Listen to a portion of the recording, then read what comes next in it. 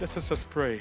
Lord, as we come before you, just asking you, dear Lord, that you place in my heart whatever it is that you'd want me to share with your people. Lord, just direct, guide, inspire. And I just pray, Lord, that it doesn't be words that stimulate our minds, our intellect, but that, Lord, it will have a transforming effect on our character, on our attitude, and our way of life. And so, Lord, be here with us now, every step of the way, as we ask in Jesus' name. Amen. Right, today's topic is called Living in Fear. And can I just quickly read the passage from Scripture that we're going to focus on? This is from 1 Peter chapter 1, verse 17. This is Peter speaking to believers. Because remember, the New Testament is principally were written for Christians. And this is one of the letters that written primarily for Christians. And again, right, the reason why they're there is because we as Christians face many challenges. Right? So this is another reference to challenge. And if you call on him as Father, who judges impartially according to each one's deeds, conduct yourself with fear throughout the time of your exile. You might find that a bit strange, right? Fear in the Christian life. Isn't, after all, the Bible says, perfect love casts out fear. Isn't the Christian life supposed to equip us to come up, to somehow withstand fear? But this is what the reality that many of us are faced with. Fear tends to haunt our lives.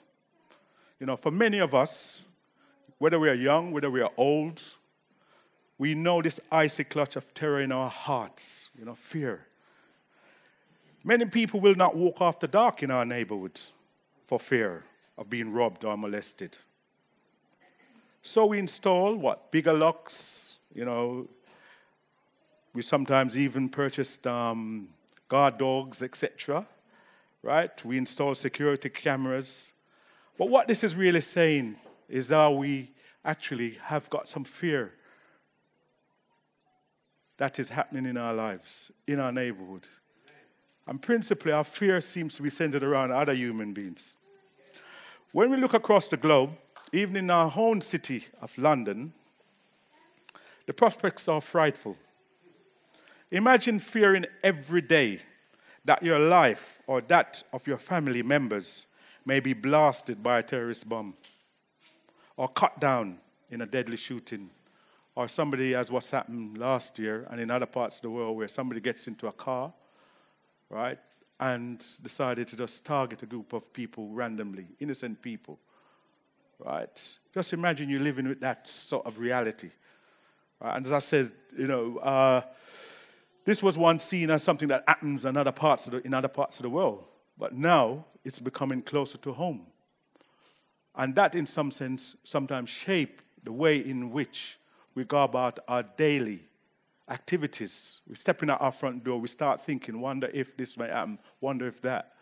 Right? I would say personally, I have this somehow irrational fear of traveling on the tube. I just don't like being in an enclosed space. And almost invariably, as it happened again yesterday, as you approach Brixton tube station, the train has a tendency to just stop just before it actually terminates. And every time it does, I begin to feel, a nervous anxiety increasing. And I keep saying, I've been doing this since 1969. But even now, I wonder if this is the occasion when something will happen, right, to me and everybody else on this train. It's almost I've been conditioned, right, to actually go through that kind of emotional response. But that fear is not altogether imaginary. You wonder to yourself, given what happened in 2005, and you wonder as the police and those in kind of responsibility for security have this very high alert. So yes, even in London today, there's this ever-present danger that then creates this kind of fear, this anxiety in most of us, if not all of us. So how tragic it is when people have to live out their lives, dreading this malice and violence of their fellow human beings. right? God made us for each other. God made us for himself and made us for each other. God made us to love each other, to care for each other, to be compassionate, so on and so forth. But yet, because of sin, it's quite the averse. We become very fearful. And even as I mentioned earlier about people with the stigma of mental health, how we so easily become, very cautious, very nervous about them. In a similar way, we also can become, especially when we're in a group of that is unknown, whether we go abroad or somewhere else that we're not familiar with, or even adults, even somebody who has spent the best part of their working life working with young people. One of the things I notice about adults, they seem to sometimes have an irrational fear of young people. There's a group of young people gathered anywhere. Just step back and watch and observe what the adults tend to do. If they would normally walk close by, they will somehow take a conscious step to walk further away from that group of young people. And I wonder, says, there it is it a case that because so much negative things are associated with young people, they develop this kind of aversion and will seek to avoid them. So, because of sin, because of our fallen nature, we develop this kind of mistrust, this apprehension, this anxiety about each other. So how many are varied other fears which people confess to their pastors, doctors, and others? One person may have a nagging fear, as I said, of developing a terminal illness. Another live in constant fear of losing someone close to him or her. Some seem almost afraid of pleasure and happiness, lest that joy be suddenly taken away from them. I'm sure many of us can relate to that. Something good is happening, and you say, I wonder if it's going to last. I wonder if it'll be snatched away by circumstances or by something else. So imagine having that fear constantly informing the way you actually seek to enjoy the blessings that God has given to you and me. Many of us are haunted by the fear of failure and so avoid taking on new challenges.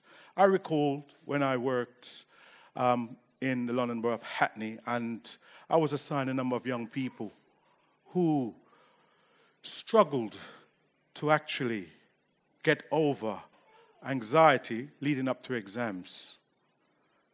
They would almost be paralyzed by fear of failing. And so one would have to work with them to somehow try to help them to manage those anxieties, manage that fear of failure. And I think many of us, in one degree or the other, sometimes may have struggled with that in the past. Even today, even as adults, we won't take on new challenges because while we're afraid of failing, we wonder how our fellow humans will perceive our performance. So what we tend to do, we avoid taking on those challenges. And dare I say it, many of us may not find the courage to go out and evangelize because we are afraid of rejection. But remember, Jesus was himself a victim of being rejected. Man of sorrows. He was despised and rejected by men. He himself has been there. And he himself will be with you. It's interesting.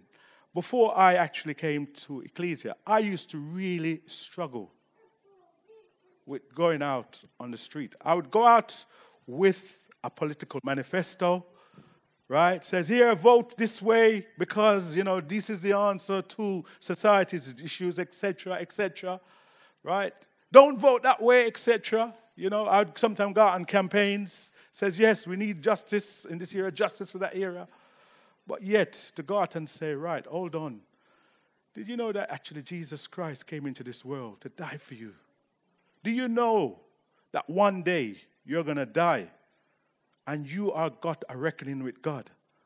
I used to find that extremely difficult to do. But I was so thankful that there were people who were here who was able to actually encourage, who was able to actually empathize, that could go out. And it wasn't about, right, how brave you were. It wasn't about how clever you were. It was just the simple act of faith that says, right, going out and just sharing with people what Jesus has done for you in your lives. You don't have to be somehow, right, well read in theology. You just need to just have that love of Jesus in you for people and leave the rest to God. God just wants us to take a step of faith, and he will do the rest. And this is what I've proven. And that even yesterday, there I was, even though I wasn't out in Lewisham, I'm there rushing somewhere in Croydon. And I lost my way slightly. I know, I'm sure most of you are familiar with is it the thoroughfare in Croydon, as you walk from one part of West Croydon to another section. And I'm walking along, stopped to ask somebody where I could find a certain place. And as I was talking, another person came up and was sharing with me about Indian mysticism. Oh, right, okay, interesting. I know it was supposed to be somewhere, but I said, okay, you know what, I'm going to hold on to that. Okay, you say Indian mysticism. And this person was talking to me, and I said, okay, give her a space. I said, I learned from you last week, Brian, about, listen, and so forth. And then I said to the person, when you come to pass out of this world and pass into eternity, how much of that Indian mysticism will be able to assist you? Let me just say this to you with total confidence. Unless you have Jesus Christ in your heart with you on that day of reckoning, right, you will not be able to face a righteous and holy God on the day of judgment. Right? Yeah. The Indian mysticism may be able to actually help you in your day-to-day emotional situation, but only Jesus Christ is able to give you eternal life. And just sharing that, I didn't come prepared, didn't expect what had happened, but then I thought, give God thanks, because why? Before I started to go out with the team, I would have been very reluctant to just share that little about Jesus with that individual. So give God thanks. Give God. So I just said, don't be afraid. Just go out. Even if you just have to stand and observe for a while, just take a step of faith and go out and evangelize. Do not let that fear of rejection paralyze you, immobilize you. And so back to the main topic, fear. It nourishes all the other fears. It causes us to lose balance and fill us with uncertainties. What a wonderful blessing it is when someone helps us to face and move beyond our fears. And again, dare I say it without being stereotypical, right?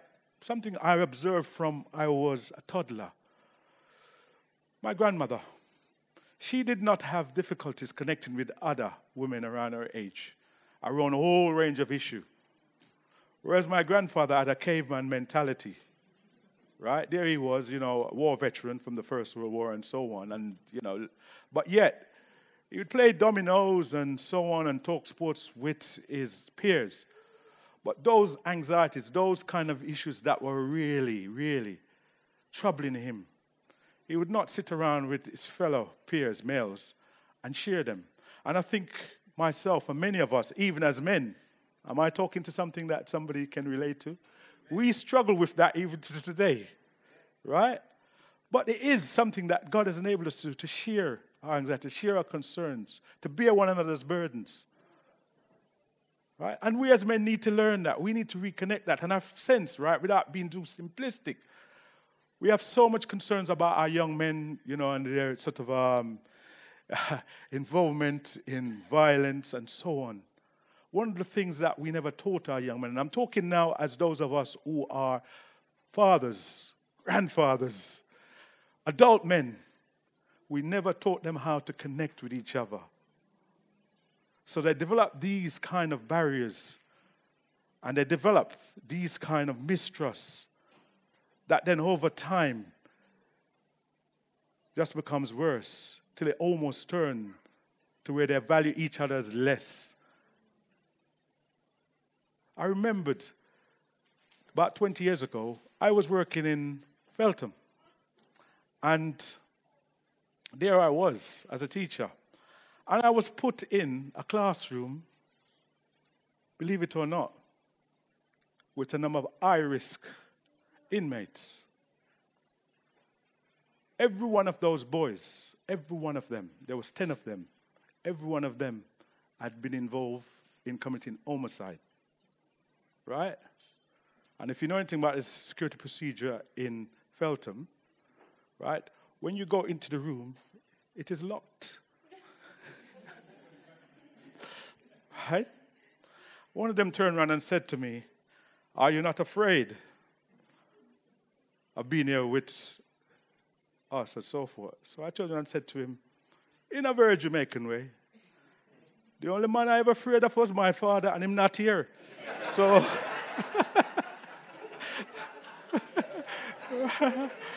right? Yeah. Well, thanks be to God. Very bright, right? Because what I found interesting about all those boys was this. I did what was then what I call a cognitive assessment, test their intelligence. Believe it or not, right, 80% of them had above average IQ, above average. The 100%, the 100 is the percentile for the average intelligence quota for people. Most of them had between the range of 110 and 120. But it then invited them to actually talk about it. So one of them, the next one asked, "Why are you afraid of your father? Why have you got this fear?" And I said, "It's not afraid, it's a healthy kind of fear." Right? And what I discovered just in that 1.5 hour episode was this. 90% of those boys, and I call them boys at the time, never had their fathers in their lives. So that is another statistics that we may need to kind of look at, another issue that we may need to look at when we consider what is going on today in our communities. Where are their fathers? Why is their father not been involved? I know sometimes it's something that is painful for some of us. But God, when he created two-parent, he knew exactly what he was doing to create that balance that all of us need, all of us require. I'm not knocking because I have sisters and other relatives who are single parents, single mothers, etc. No. But when you do not have that balance, right, you are storing up problems for later on. And we see so much of that being manifested today amongst our young people, in particular our young men. But not all fear is harmful and destructive. I'm sure we can relate to that. The fear of a speeding car or a deadly snake may lead us to action that will save our lives. Fear then is sometimes harmful and sometimes helpful, sometimes to be resisted and sometimes to be overcome. Fear has been sometimes used in politics and religion. There is Machiavelli, The Prince, perhaps the most read book by political leaders for the last 200 years. And Machiavelli posed the question once. He asks, should a leader lead by love or by fear? And the answer came back and said, love. Machiavelli said, no, it's just by fear. Because if it is about love, you will do always what the people want you to do. But if it's by fear, they will do exactly what you want them to do. And you see that played out, right, on our world stage time and time again, where leaders want to be feared. They use fear to manipulate, to control, right, and to exercise and abuse power, right? So you see there, fear, even in politics. Jonathan Edwards, considered by many the greatest preacher in America's history, often warned people that they were suspended over a burning hell by the most fragile of threads. It led to great revivals during Edwards' time. People really saw that they were on the way to a holy, righteous judge, right? That unless they were to give their hearts to Christ, they would not escape final condemnation in hell. So it led to, a mass breakout of revival in America at the time. Today, many would actually repel from that approach to the Christian faith. They see that the notion of hell is something which is now old-fashioned, outmoded, and so forth. But Jesus spoke more about hell than he spoke about heaven. That is not just by accident. That's not coincidence. That is actually for a primary purpose. And that is to show that we need to really prioritize not going to hell and that can only be achieved through Jesus Christ. So Jesus knew why he emphasized hell over heaven in the scriptures. The question is, what do you think? How do you feel about what is called the fear of God? The Bible has a lot to say about fear. It recognizes how prone all of us are to be afraid. But did you know that there are 365 fear nots in the Bible? Yeah, one for each day of the year. Most of them come from God, urging his people to set aside their anxieties and trust him. But Scripture also argue for the place of fear of God. Listen to these words again. The fear of the Lord. Could you go back to the 1 Peter, please? Yeah. And if you call on him as Father who judges impartially according to each one's deeds, conduct yourself with fear throughout the time of your exile. Remember, he's talking to Christians. Now, before you write that off, think with me about what it means. Just really, for a moment, Hampada. The fear of God, which is urged upon us in the scriptures, is not fright or terror. What Peter is calling for here is not the kind of dread that makes you want to run and hide from God. It's really calling us to reverence, calling us to simply take God seriously. Again, when I was speaking to those young men, I made them understand that when I said I fear my Father, I was not talking about fearing him being very, very, detrimental to me, except for it was a reverent fear. That even today, I still have, even though my father passed away 6 years ago, I still have that reverence about my father. I will only ever speak about my father in the ways that I know is right, appropriate, and respectful.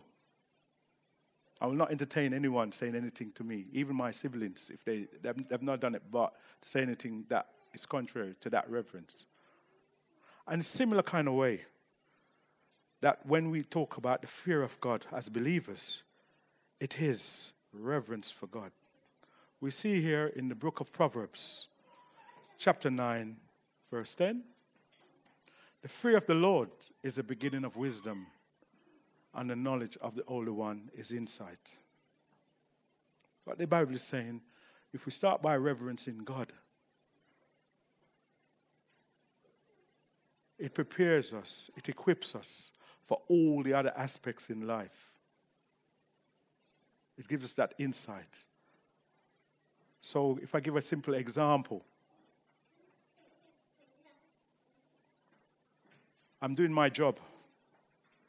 Let's use Missy for an example. You're an accountant.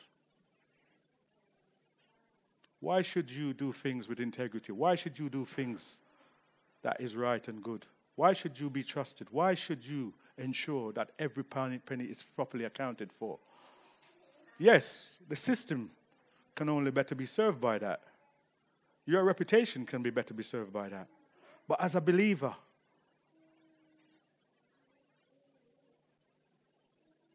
your service to God is served even much better. So you do it primarily, if I might use an example, because of that fear of God. You know to what this is right, this is good, this is acceptable in the sight of the Lord. And so it should be with every one of us in every facet of our lives. Even when we're on our own in our quiet moments and reflecting and thinking about that individual who may have cut us upon the road. Even that individual in our house, right? that could be a member of family who've used our personal effects without our permission, and we really want to let them know. But you know what? Because of that reverence to God, we will deal with it in a very firm, but in a very considerate and appropriate manner. So every facet of our lives should be governed by that reverential fear of the Lord.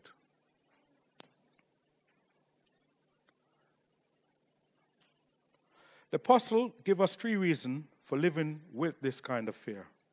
First, God has made himself known to us as our Father. Again, when you think about God being Father, what do you think of? What does it bring to mind? For some, the reaction may be fear in the bad sense. In the 1940s, 50s, there was a physician named Paul Tonia, Christian also, who shared in a number of publications that many of his patients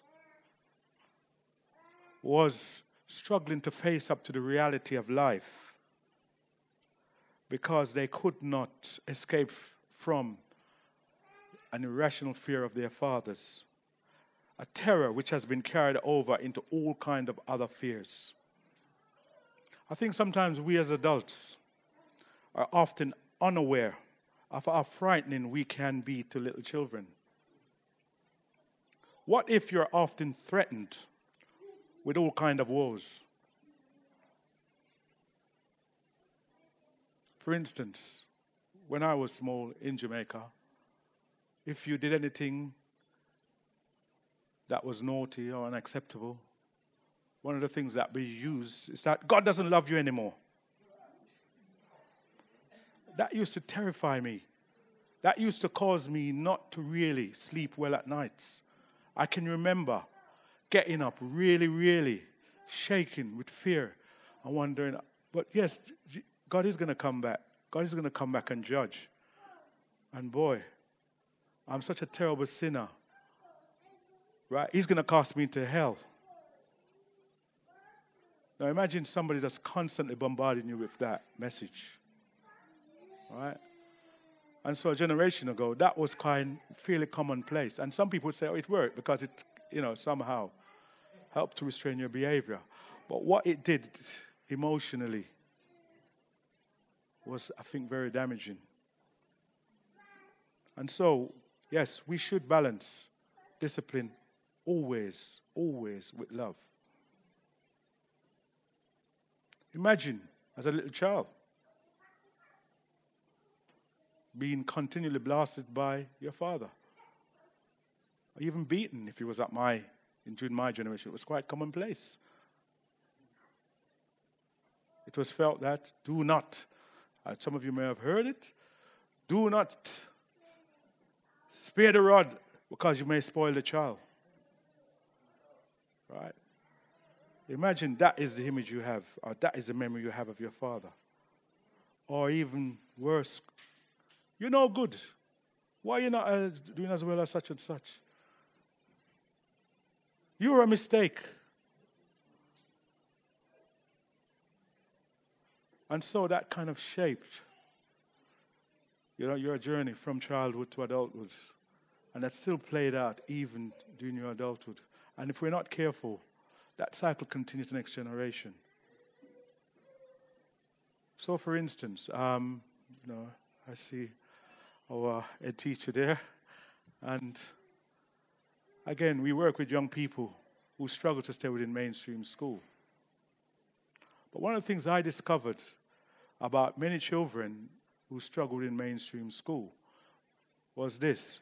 If you took time to get to know their parents and find out about their parents and their experience of the education system, you will discover that they themselves also struggled. And that has been passed from one generation to the next. And sometimes it's because, significant adults in their lives had communicated to them that they have less value, they're no good, etc. And sadly, quite often it's actually the parent who have done this. Now, that is not the Heavenly Father that we serve. The Bible speaks about fatherhood in a different way. God is in authority. God is supreme. God is sovereign over everything, every aspect of the universe. He must be obeyed. But he loves his children. He loves us and delights to shower good gifts. All good gifts around us are sent from heaven above. Everything. Right? Right? Jesus came with this message. Right? God is spoken of as the father of his people in the Old Testament. But it was Jesus who first called him Father in an individual and personal sense. Abba, Father. The most endearing, familiar word Jesus could have used. And he's also invited us to see or to call him, to relate to him as Abba, Father.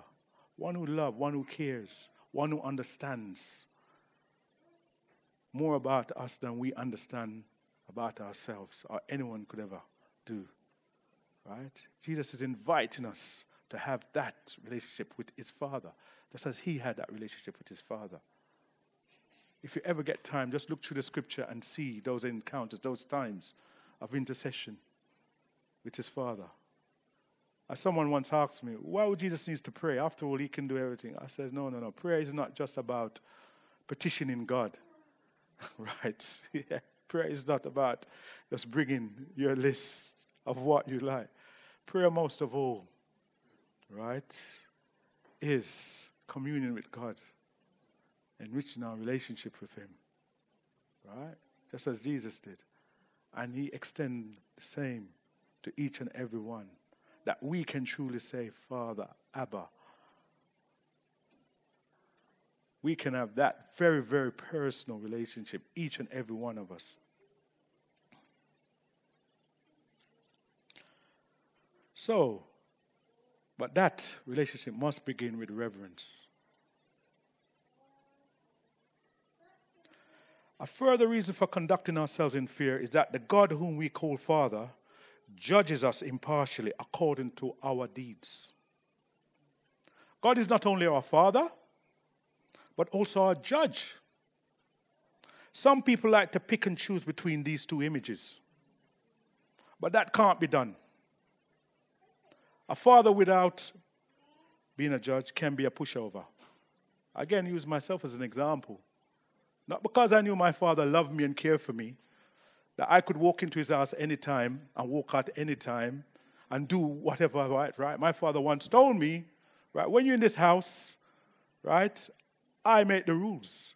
If you don't like these rules, you can just open the door and find somewhere else. But as long as you've got to abide by these rules, right? Or you're late for school. Okay, when the teacher's finished, I will then take up the issue further with you. Yeah? Those things I have learned and come to respect and value. Punctuality, right? Respecting others and so on, Staying within the rules, staying within the law. I learned those things through my father being, right? Loving, right? But also, exercising discipline when it really was necessary. And those are the standards which come from God himself. Yeah, so God is both Father, in every sense of the word, but he's also judge. So, a father without being a judge can be a pushover. A judge without being a father, a tyrant. Right? Need to get that balance in our lives. Right? We are accountable. If we are to come under the fatherhood of God, we must not lose sight of the fact that we are accountable. We are accountable to God. The scripture teaches clearly that all who believe in Jesus Christ are freed from condemnation. But I repeat again, all of us, every one of us, must give an account of our lives to God. One writer, many years ago, sums it up this way. The most important thought I ever had was that of my individual responsibility to God. Let's think about that for a moment.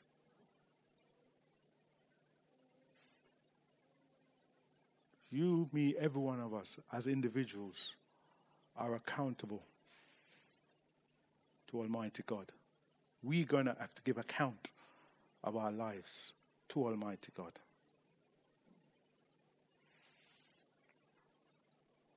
But as I come to close now,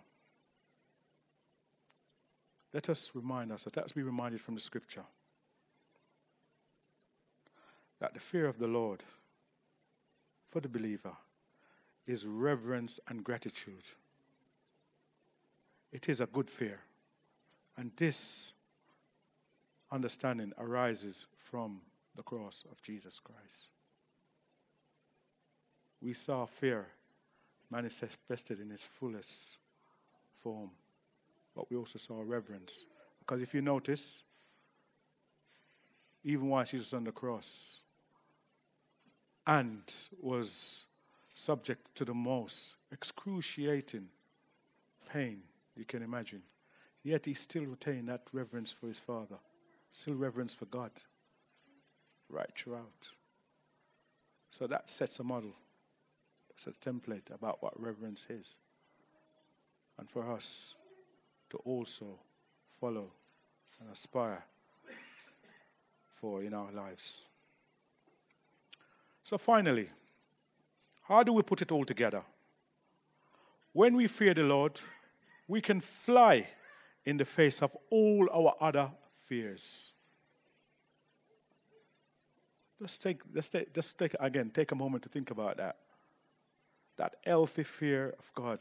And I've seen examples, I've read of examples, even today, still see examples of believers, where you find they're persecuted day in, day out. They know what's going to happen, right? From the moment they decide that they're going to come together to fellowship, they know what's going to happen the moment they close their eyes to pray. They know what's going to happen as they step out their door. They know that they're going to be dragged off, and some of them are never going to return to the place they call home. Some of them may just be fortunate to be thrown into prison. Many will lose their lives. It's not simply martyrdom. It's not simply, dying for a good cause. No. I believe it is because they have actually come to understand and appreciate what is the fear of God. As Jesus says, fear not him who can kill the body, but fear him who is able to destroy both body and soul. They know that through that reverential relationship with God Father, it enabled them to face up to all their fears. And that is not exclusive to those who are being persecuted. That relationship with God, that reverential fear, is open to every one of us in our daily existence. All it takes is for us to reach out to God. God is not asking us to go through some sort of torturous process as what used to happen before Martin Luther discovered what grace was truly all about. If I remember, they used to actually, in the monastery or where, would climb up, would spend hours and hours on his knees till, the skin eventually wore off. Or sometimes stand out in the cold, flagellating himself, believing that was the way in which he would eventually gain some kind of acceptance from God. No. God is not placing that on any of us. Which father would do that on any one of their child? God just asks us to exercise faith in him.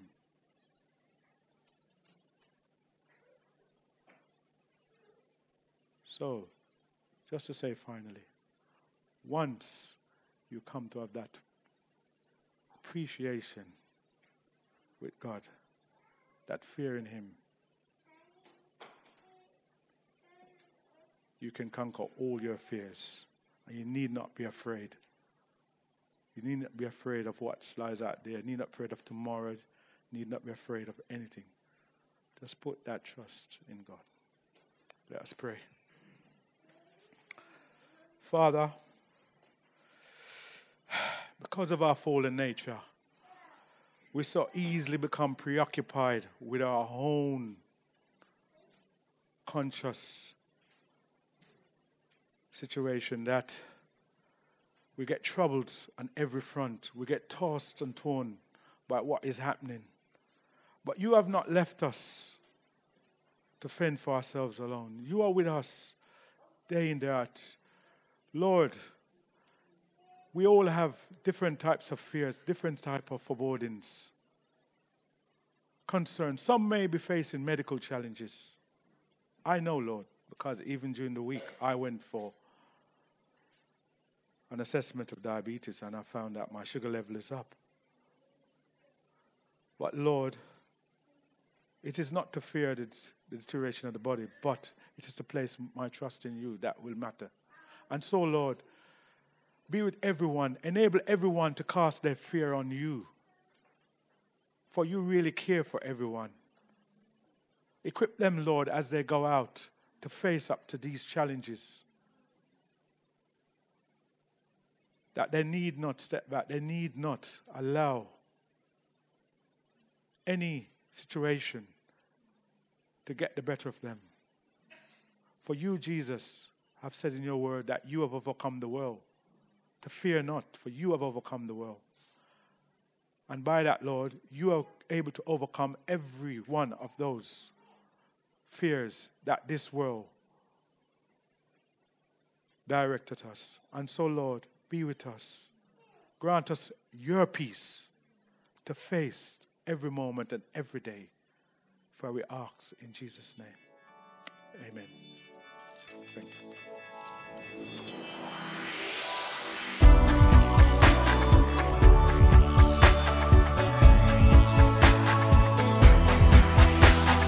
Join us next time for more of God's truth to transform your reality.